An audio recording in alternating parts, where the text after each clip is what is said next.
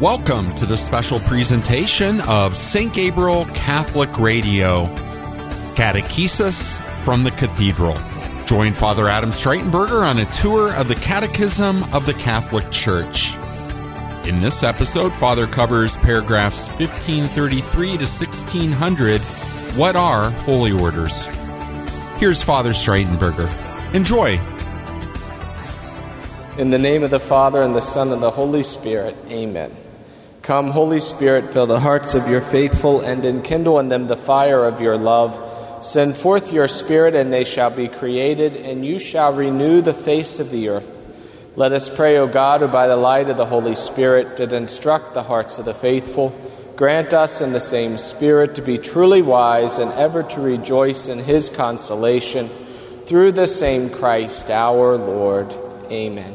In the name of the Father, and the Son, and the Holy Spirit. Amen. Well, welcome everyone. We're going to continue our look at the celebration of the Christian mysteries, part 2 of the Catechism. We're continuing through the sacraments, and today we're going to cover the sacrament of Holy Orders. Sacrament of Holy Orders. The Catechism's treatment on this sacrament, well, specifically it starts in 1536, but there is a 3-paragraph introduction to this, what is called Chapter 3, the Sacraments at the Service of Communion. So we've gone through how the Catechism splits the sacraments into 3 categories. The first are the sacraments of initiation. The second are the sacraments of healing. And then the third are these sacraments at service. The Catechism tells us that all of the sacraments point towards the Eucharist. Paragraph 1537, I think, is worth mentioning. It deals with the sacraments of Christian initiation, the first 3, baptism, Eucharist, and confirmation. But there's an important line that I might say is kind of indicative of the Catechism of the Catholic Church, the Catechism which has come from the Second Vatican Council. And the sentence is, they, the sacraments of Christian initiation, ground the common vocation of all Christ's disciples, a vocation to holiness and to the mission of evangelizing the world. So the Catechism, in this sort of rehash, this resummary, reminds us that being initiated into the church by the sacraments, we receive a common vocation to be Christ's disciples. And that disciple, that call entails 2 aspects. The first is this vocation to holiness. Often we refer to that as the universal call to holiness, that everyone is called to be a saint. This is a clear teaching from the Second Vatican Council. But then we also hear in this line that everyone, because of the sacraments of Christian initiation, as Christ's disciples, also receive a vocation to the mission of evangelizing the world. So before we launch into the 2 sacraments of Christian service, Holy Orders, and then next week, matrimony, the Catechism is reminding us that we've already received a mission, we've already received a vocation, a call to service as Christ's disciples. And that call is holiness and evangelization. So all of us, regardless of our particular vocation, have received those 2 calls. The Catechism is so succinct in these paragraphs that I think that's the most difficult part of reading the Catechism is so much is packed in to one sentence. In 1534, we're told that two sacraments kind of build on top of these sacraments of initiation in launching us, directing us towards the salvation of others. Those two sacraments are holy orders and matrimony. So they direct us towards the work of the salvation of others. They also contribute in some way to our own personal salvation, but only in that they entail service to others. So a person doesn't become a priest or doesn't marry someone in order to save their souls. They become a priest or they marry someone to spend the rest of their life serving others, and in that will grow in holiness and salvation. Then we're also told that in these two other sacraments, holy orders and matrimony, we, those who receive it, receive a particular mission to the church, to the building up of the church. So in these two paragraphs, 1533 and 1534, we have this rich theology which really comes from the Second Vatican Council. It's the teaching of Vatican II, that everyone, because of their initiation, because of the sacraments of initiation, are called to holiness, called to be evangelists. And then on top of that basic call to holiness and evangelization, through two other sacraments, holy orders and matrimony, are called to build up the church and work to the salvation of others through service. And then, to make things even more beautiful, I think, 1535, we're told that through the sacraments of baptism and confirmation, we are consecrated to this common priesthood, the priesthood of the baptized. We receive a particular consecration. But then, and this is, I think, what is interesting, the Catechism tells us that in the sacraments of holy orders, those who receive it are consecrated in Christ's name to feed the church. And the one thing that, we may miss, but which I think is revolutionary, is the next sentence in paragraph 1535. On their part, Christian spouses are fortified and, as it were, consecrated for the duties and dignity of their state by a special sacrament. So, everyone is in some ways called, receives the vocation to live the consecrated life, to live a life of consecration. By our baptism and confirmation, we are consecrated to the Lord. By holy orders, those men who receive that are consecrated to Christ's service. And this is the revolutionary part, spouses, in their promises to each other, are consecrated for their duties and their dignity. Matrimony is a form of consecration. So 1533, 1535, those three paragraphs, which I've spent so much time on already, that contains a lot of rich understanding and all really flowing from the Second Vatican Council. Not that the council is somehow in rupture from the tradition, it ultimately flows from the tradition as well. So then we launch into the sacrament of holy orders.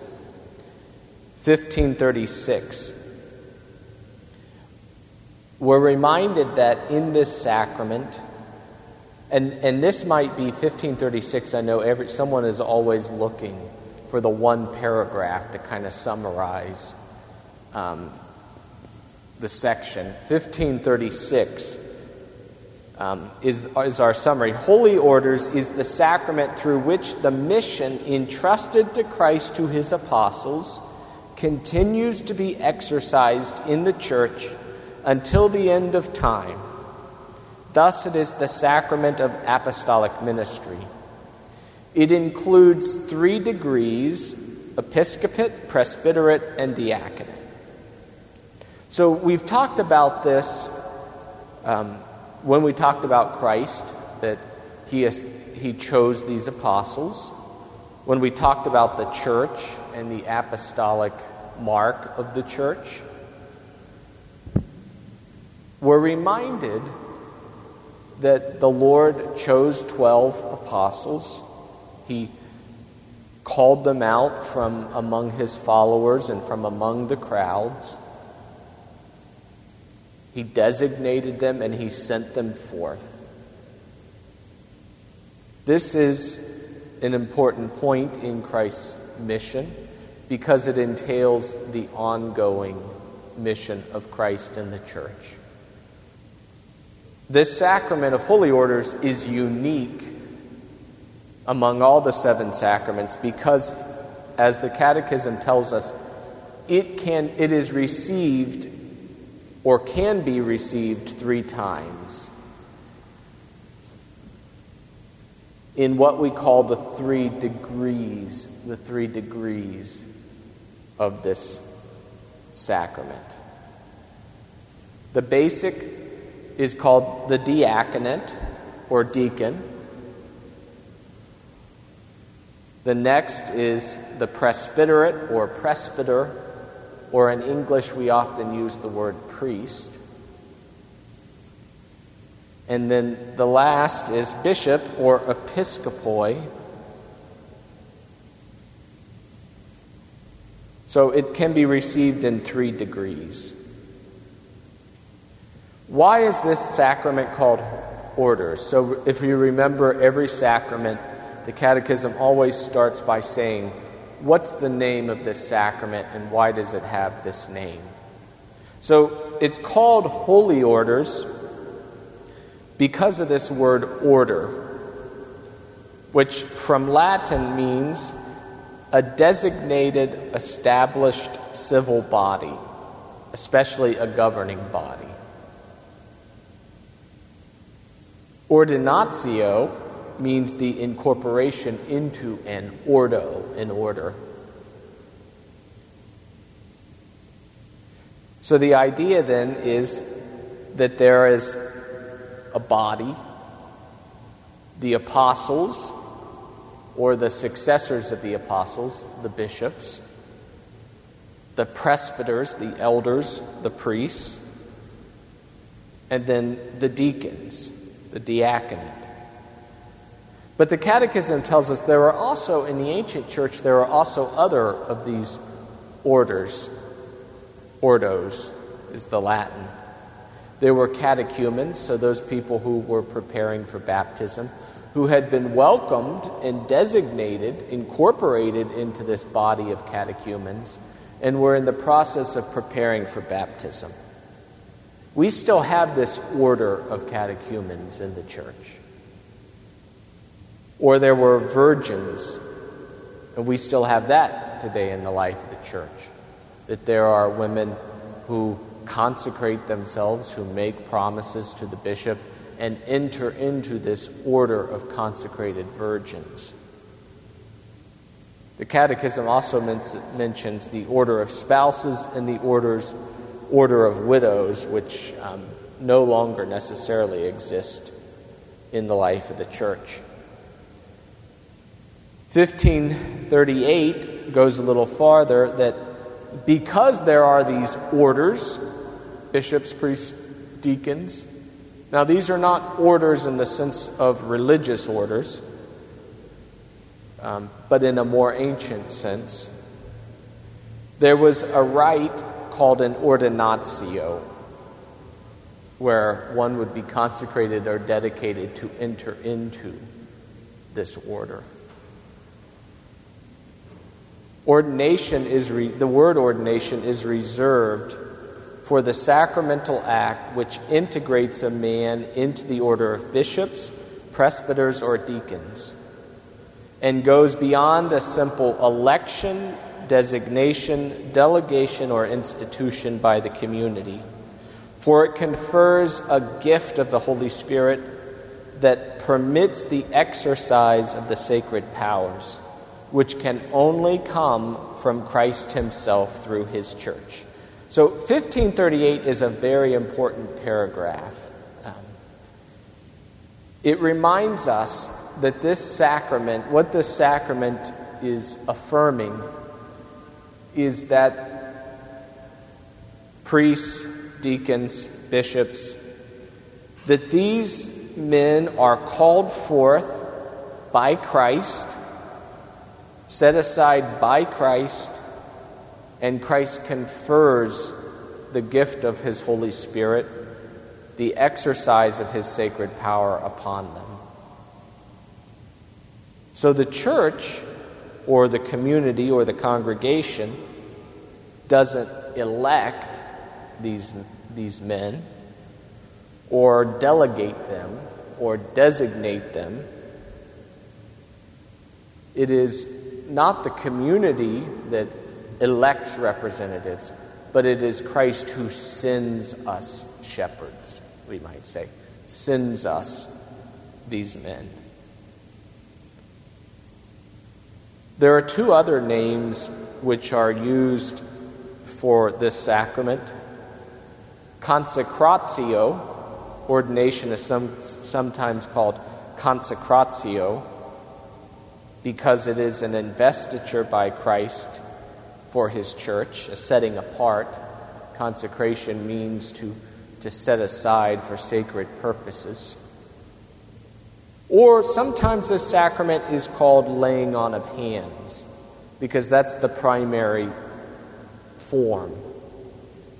That we see this throughout the New Testament, that Paul references with Timothy and with Titus how he laid hands upon them when they became priests and bishops. So that's the visible sign of this sacrament, is the bishop laying hands upon the head of those to be ordained. So 1537 and 38 established the name for this sacrament. Then, as we have done with all the other sacraments, it's about the institution of the sacrament.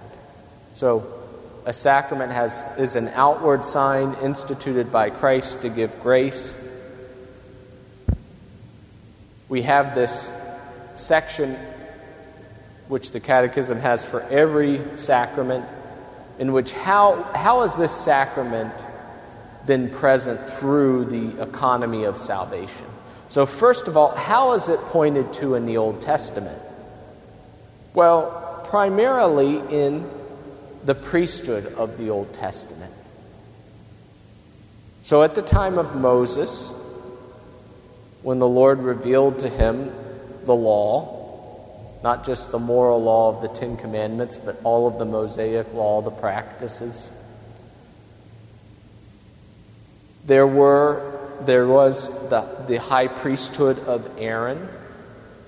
There was the priesthood of the Levites. And we even see that at one point there's the designation of the 72 elders, or the 70 elders, So paragraph 1541 points to 3 Old Testament prefigurements: the high priesthood of Aaron, the Levites, and then the 70 elders. If you remember in Numbers 11:24 through 25, Moses picks out these 7 elders. Levites, that was the whole tribe that the Lord had designated through Moses to be priests. And then Aaron Moses' brother, his family would be the high priest. So there were 3 orders present in the Old Testament. Then, of course, the Catechism, after going through the Old Testament, points to Christ and his institution of the sacrament. So first of all, the Catechism reminds us that everything that the priesthood of the Old Testament prefigured finds its fulfillment in Christ Jesus, the one mediator between God and man. Jesus Christ is the eternal priest. And so there's a figure, even in before Moses, that points to, prefigures to Christ, the eternal priest. And that's that mysterious figure, Melchizedek, that Abraham runs into. And Melchizedek blesses Abraham and offers a sacrifice of bread and wine. We don't know the origins of Melchizedek, and the letter to the Hebrews works on this. It kind of explains this parallel between Jesus and Melchizedek.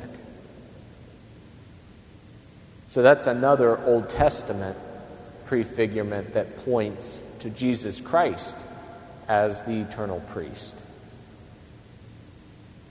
In 1545, a very important sacrament, or a very important paragraph, it reminds us that the redemptive sacrifice of Christ is unique, accomplished once for all, yet it is made present in the Eucharistic sacrifice of the Church. The same is true of the one priesthood of Christ. It is made present through the ministerial priesthood without diminishing the uniqueness of Christ's priesthood. So just as every Mass is a sacrifice, but yet is one with the sacrifice of Christ on the cross, so all of the ministerial priests, the bishops and priests, share in the one priesthood of Jesus Christ, who is the eternal priest. There is one sacrifice which is made present in all the Masses. There is one priesthood which is made present in all of the priests. It's interesting, the Catechism hasn't explained this yet. It will in later paragraphs, but in the sacrament of holy orders, we say there's 3 degrees, but there's only two of those degrees share in the priesthood of Jesus Christ.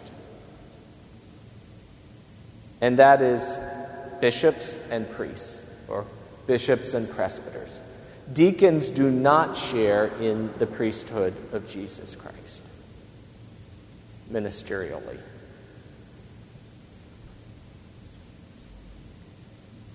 So this is, as we talk about the priesthood of Christ, it's important to keep that in mind.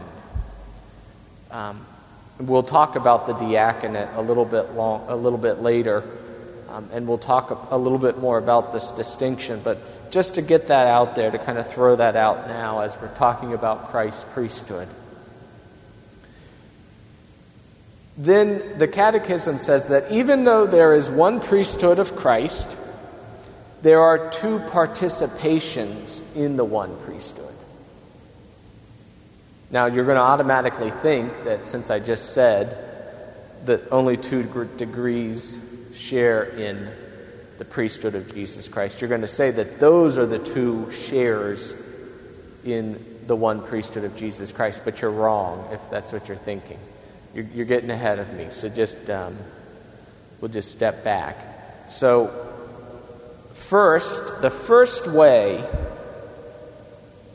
of participating in the one eternal priesthood of Jesus Christ is the common priesthood of all the baptized. That all of us share some way in Christ's priesthood by our baptism. The faithful exercise their baptismal priesthood through their participation, each according to his own vocation, in Christ's mission as priest, prophet, and king. And through the sacrament of baptism and confirmation, we are all the faithful, which includes priests and laity, are consecrated to be a holy priesthood. The second participation in the one priesthood of Jesus Christ is the ministerial or hierarchical priesthood, of which there are 2 degrees which participate: presbyterate, priests, and bishops. So, if you notice, I keep using this word presbyterate, or presbyter, which is the Greek for elder, which is the word that's used in the New Testament to refer to this. We use the English word priest, which derives from that Greek word presbyter. But when we think of priest, we need to think of it in a broader sense of both bishops, episcopoi, and presbyters, because they're both sharing in the same priesthood, the ministerial priesthood of Jesus Christ. So I tend to like to use the word presbyter to refer to that second order, just to kind of make that distinction. So we continue then. These two, so this second participation in the one priesthood of Jesus Christ is the ministerial or hierarchical priesthood, which includes priests and bishops. Both ways of participating, both in the common priesthood of the baptized and the ministerial priesthood, they are ordered to one another, the Catechism says. The ministerial priesthood exists to be at service of the common priesthood, it's directed to helping them unfold their baptismal graces. The ministerial priesthood is a means by which Christ unceasingly builds up and leads his church. For this reason, it is transmitted by its own sacrament. So why did Christ set aside apostles and presbyters, or the apostles and their successors?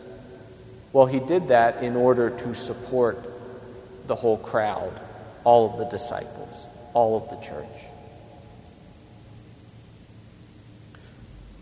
Now, it's interesting then, the Catechism uses these titles, these headlines, for each section. So it's the one priesthood of Christ, 2 participations in the one priesthood of Christ, and then in the person of Christ the head, 1548. So we say that the ordained minister, the hierarchical priesthood, the ministerial priesthood, acts in the person of Christ the head of the church. They act in the person of Christ the head. In persona Christi capitis. We're familiar enough, I think, with the phrase in persona Christi. It's how the sacraments work, that the priest who hears our confessions acts in the person of Christ. He also acts in the person of the church, where, if you remember from when we covered that sacrament. But in this specific sacrament, we say that the priest acts in the person of Christ the head of the church.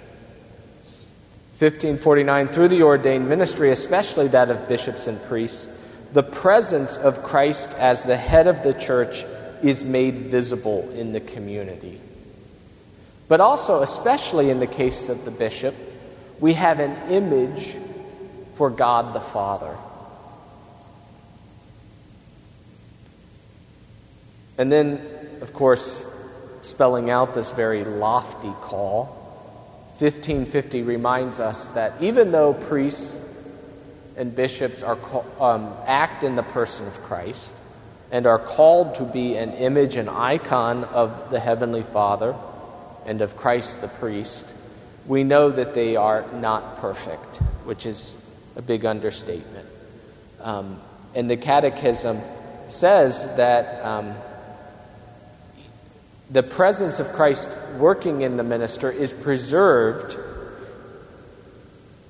from all, even if that person has human weaknesses, a spirit of domination or error or even sin, the Lord is still able to work through them.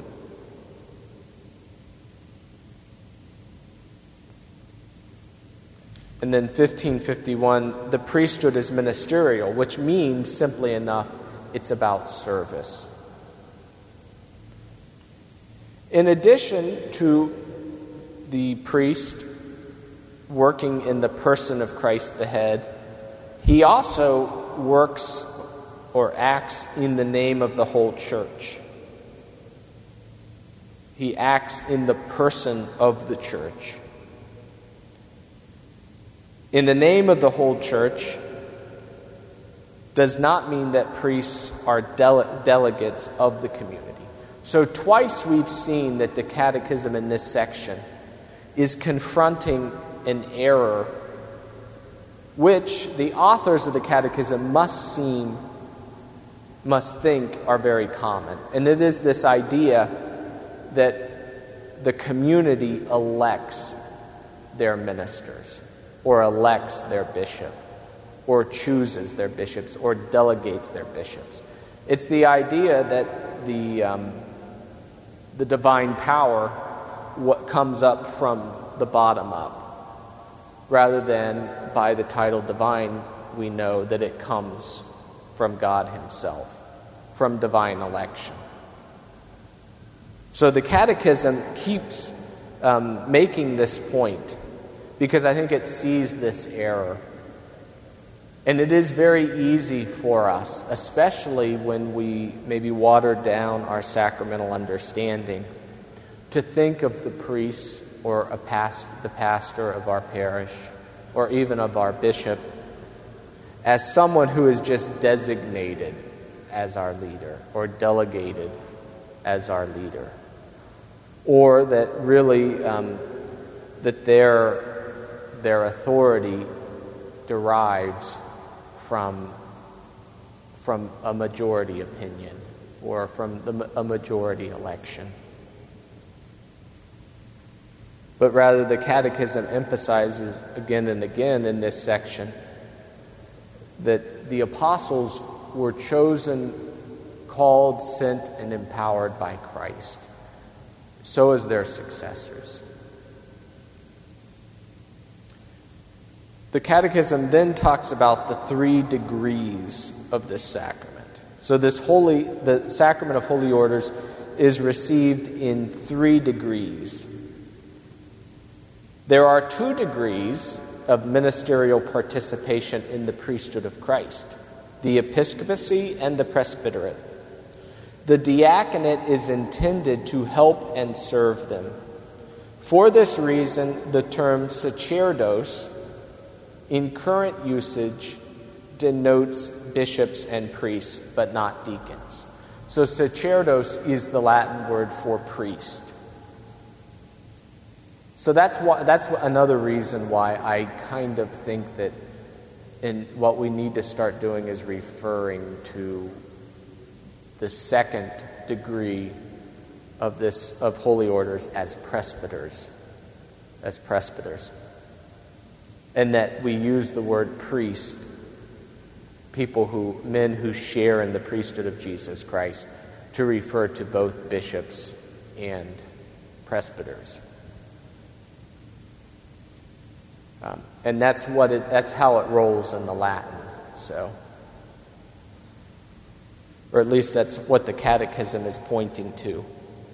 Yet Catholic doctrine teaches that the degrees of priestly participation, episcopate and presbyterate, and the degree of service, diaconate, are all 3 conferred by a sacramental act called ordination.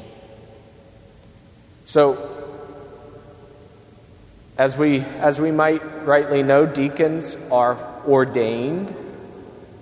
Deacons, by their ordination, share in the service, the ministry of Jesus Christ as servants, Christ the servant. Presbyters are ordained and they share in the priesthood of Jesus Christ. Bishops are ordained to the fullness of the priesthood of Jesus Christ. So the Catechism is going to distinguish the presbyters from bishops in that bishops have the fullness of the priesthood of Jesus Christ, the fullness of the sacrament of holy orders, as successors of the apostles. So we hear about episcopal ordination, the fullness of the sacrament of holy orders. 1557, the Second Vatican Council. Now there's some debate about this because we say that the Second Vatican Council is a pastoral council. In the addendum to the document Lumen Gentium, Paul VI says that nothing new, no new doctrine is declared at the Second Vatican Council. But there are certain teachings which are taught definitively, authoritatively at the council. So we have to presume then that those are ordinary magisterial teachings that have been clarified by the Second Vatican Council. And one of these things is that the fullness of the sacrament of holy orders is conferred by episcopal consecration. That fullness, namely, which both in the liturgical tradition and the Church and the language of the fathers of the Church is called the high priesthood.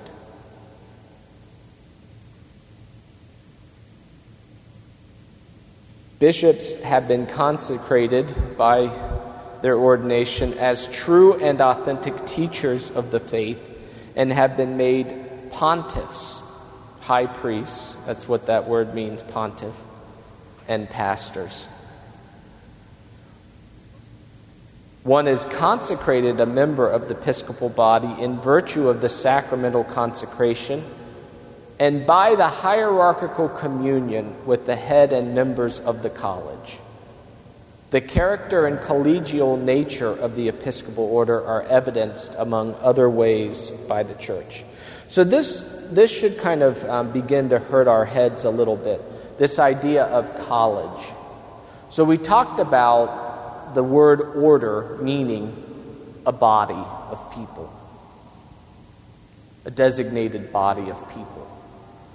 So when a man is ordained a deacon, he isn't just consecrated to share in the role of Christ the servant.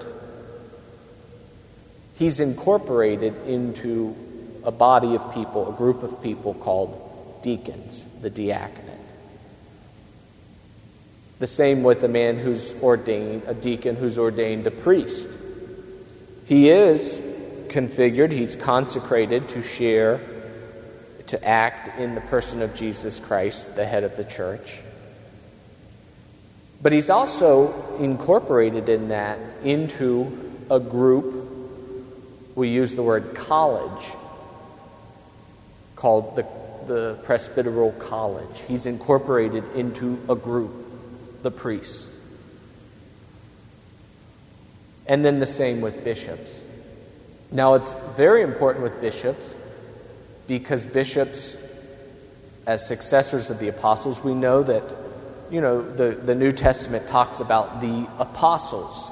It was a college. There were these 12 men gathered around Jesus that he spent his days with, that he taught, that he formed, that he revealed his teachings to, he revealed the sacraments to. So this idea of a college, of a group, is very essential to these sacraments, that you're incorporated into it. And so all these bishops around the world, there might be, I don't know how many there are, probably 6,000. are all somehow united. Well, the section on the church that we covered months and months ago says that this college is united together in their union with the head of the college, which of course is the successor of Peter, the Pope, the Bishop of Rome. On the one hand, bishops are responsible for a particular geographic area, what we call a particular church, lowercase church. But because they're all united, and they're united to the Pope, they have a responsibility, or the Catechism says, a solicitude for all the churches. So maybe it bears repeating again and again, is our parishes are not the local church. The local church, the particular church, is the diocese with the bishop. And that, I think, bears repeating, because it seems to be a very common error in American Catholicism, that our parishes are the local church, the be-all and then the end-all. Now, it is true the parish is where the action happens, but it's the diocese that's the local church. And if we begin to consider ourselves as members of this larger local church, this particular church of a diocese, it really, I think, it really helps us to flourish.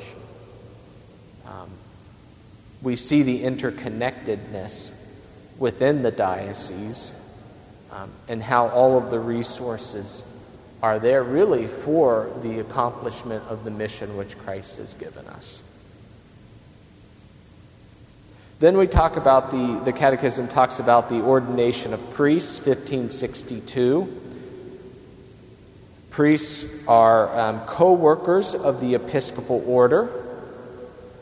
They receive a character, one of these indelible marks. We're going to hear this later when we talk about the graces of the sacrament.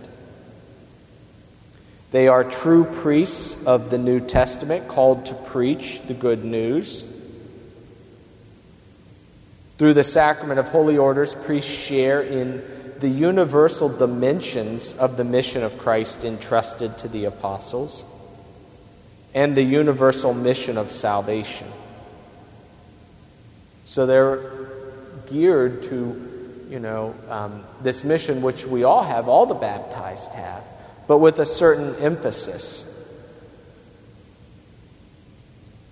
It is in the Eucharistic cult, or the Eucharistic assembly of the faithful, that they exercise in a supreme degree their sacred office.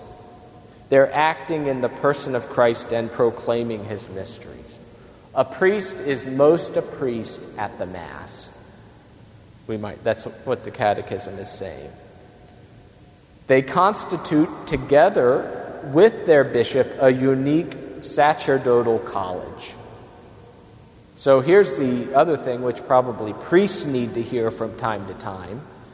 Just as bishops, the bishops of the world, form a college because of their union with the head of that college, the Bishop of Rome, the priests of a particular church form a college, a presbyterate, by their union with the head of that college, who is the local bishop. So I'm a member of the presbyterate of the Diocese of Columbus because of my union with the Bishop of Columbus. So the bishop is a part of the presbyterate. All priests are bound together by an intimate sacramental brotherhood, but in a special way they form one priestly body in the diocese to which they are attached under their own bishop. The unity of the presbyterum finds liturgical expression in the custom of presbyters imposing hands after the bishop during the rite of ordination. Then the Catechism turns to the ordination of deacons, that they are ordained in order to serve, not unto the priesthood, but unto the ministry. Now, the Catechism doesn't reference this, but if you go through the New Testament, the Gospels and the Acts of the Apostles, you can see the three orders emerging. So first, Christ designates the 12 apostles. And then in Luke's Gospel, we hear that he designates an additional 70, or 72 based on the text. And he sends them forth. That's the presbyterate. And then, in the Acts of the Apostles, in order to serve the Greek widows, there are 7 deacons that are designated, including Stephen, who is the first martyr. Deacons, at their ordination, receive a character, an indelible mark. And then in 1571, we hear reference that from the Second Vatican Council, there has been a restoration in what is called the permanent diaconate. The permanent diaconate. 1572 through 1574 includes the rite, the outward sign of the sacrament. The essential rite, we're told in 1573, of the sacrament of holy orders for all 3 degrees consists in the bishop's imposition of his hands on the head of the ordained, and in the specific consecratory prayer that he prays for God to outpour his Holy Spirit and his gifts proper to the ministry to which the candidate is being ordained. So the bishop imposes hands on the head of the person to be ordained, and he says a prayer. That's the essential rite. But in addition to that, there are initial rites which include the presentation of the candidate, the election of the candidate, so people will applaud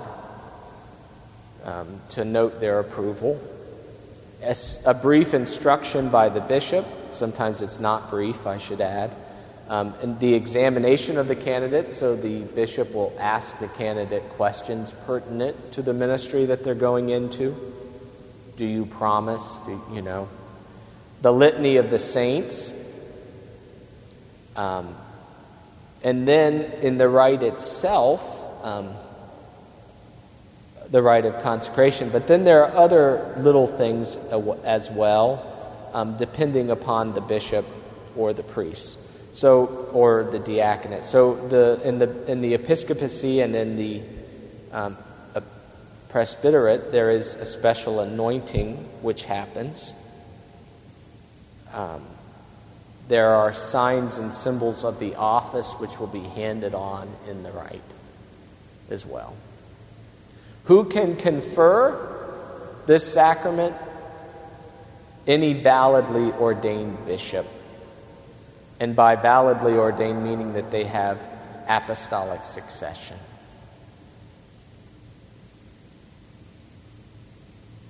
Who can receive this sacrament? And this is perhaps the more controversial paragraphs of this section. And that is, only a baptized man, and the Latin is vir, which is man, not human, vir, validly receives sacred ordination.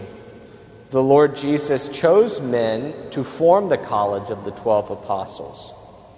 The church recognizes herself to be bound by this choice made by the Lord himself. So Jesus Christ is the Lord of history. He's not bound by any historical precedent or context or cultural situation.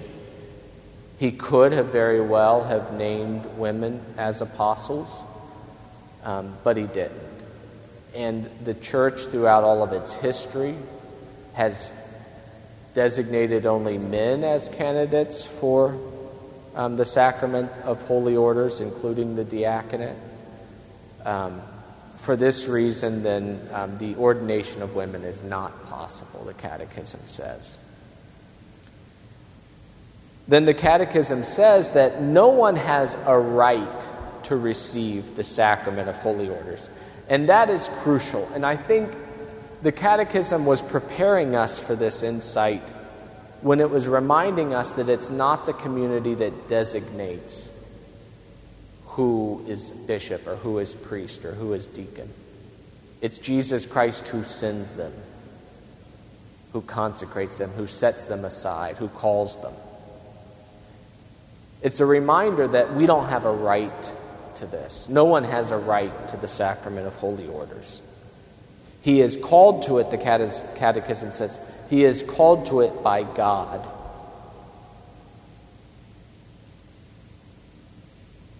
He must humbly submit his desire to the authority of the church. So the idea then is that the Lord calls forth these men. They don't choose it, nor do they have a right to it. And then the church discerns this call with the person.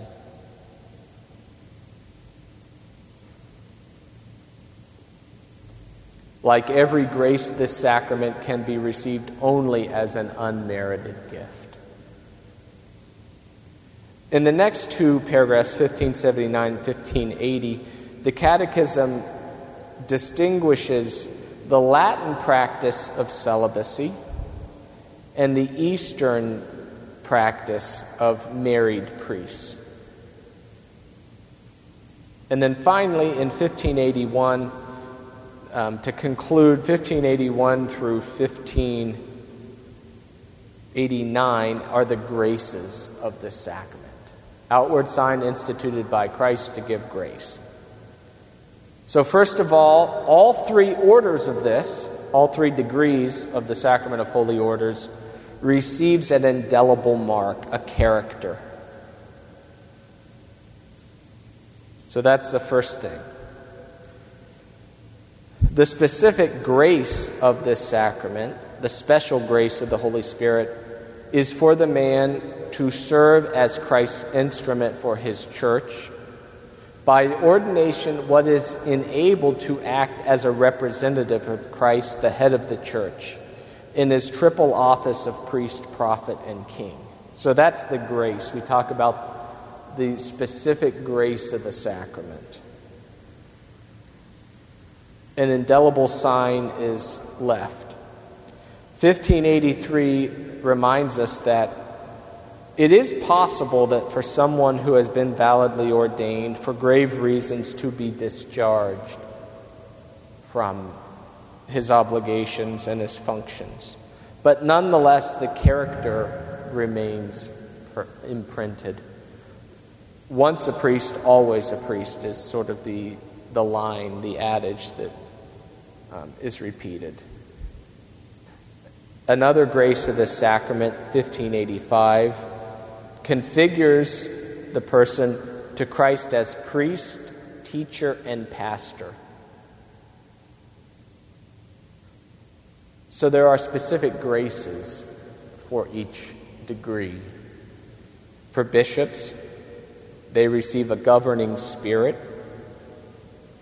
They receive a grace to guide and defend the church, and the grace that impels them to proclaim the gospel to all. For priests, this grace includes the grace to stand beyond reproach before the altar, to proclaim the gospel, to fulfill the ministry of the word of truth, to offer spiritual gifts and sacrifices, to renew the people through baptism. And then deacons receive the special graces to be strengthened and dedicated to the people of God and to work with bishops and with the body of priests in service.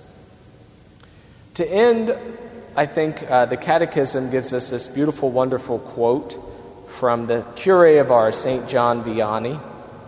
And it goes, "And by the Curé of Ars, the priest continues the work of the redemption on earth. If we really understood the priest on earth, we would die not of fright but of love. The priesthood is the love of the heart of Jesus. In the name of the Father, and the Son, and the Holy Spirit. Amen. Hail Mary, full of grace, the Lord is with thee. Blessed art thou among women, and blessed is the fruit of thy womb, Jesus. Holy Mary, Mother of God, pray for us sinners, now and at the hour of our death. Amen. In the name of the Father, and the Son, and the Holy Spirit. Amen. Thank you all. This is listener-supported St. Gabriel Catholic Radio. You've been listening to Catechesis from the Cathedral with Father Adam Streitenberger. If you'd like to listen to this episode again, download it, or share it with a friend, please visit stgabrielradio.com, go to our audio archives, and look for Catechesis from the Cathedral. Thanks so much for joining us today. God bless, and have a great day.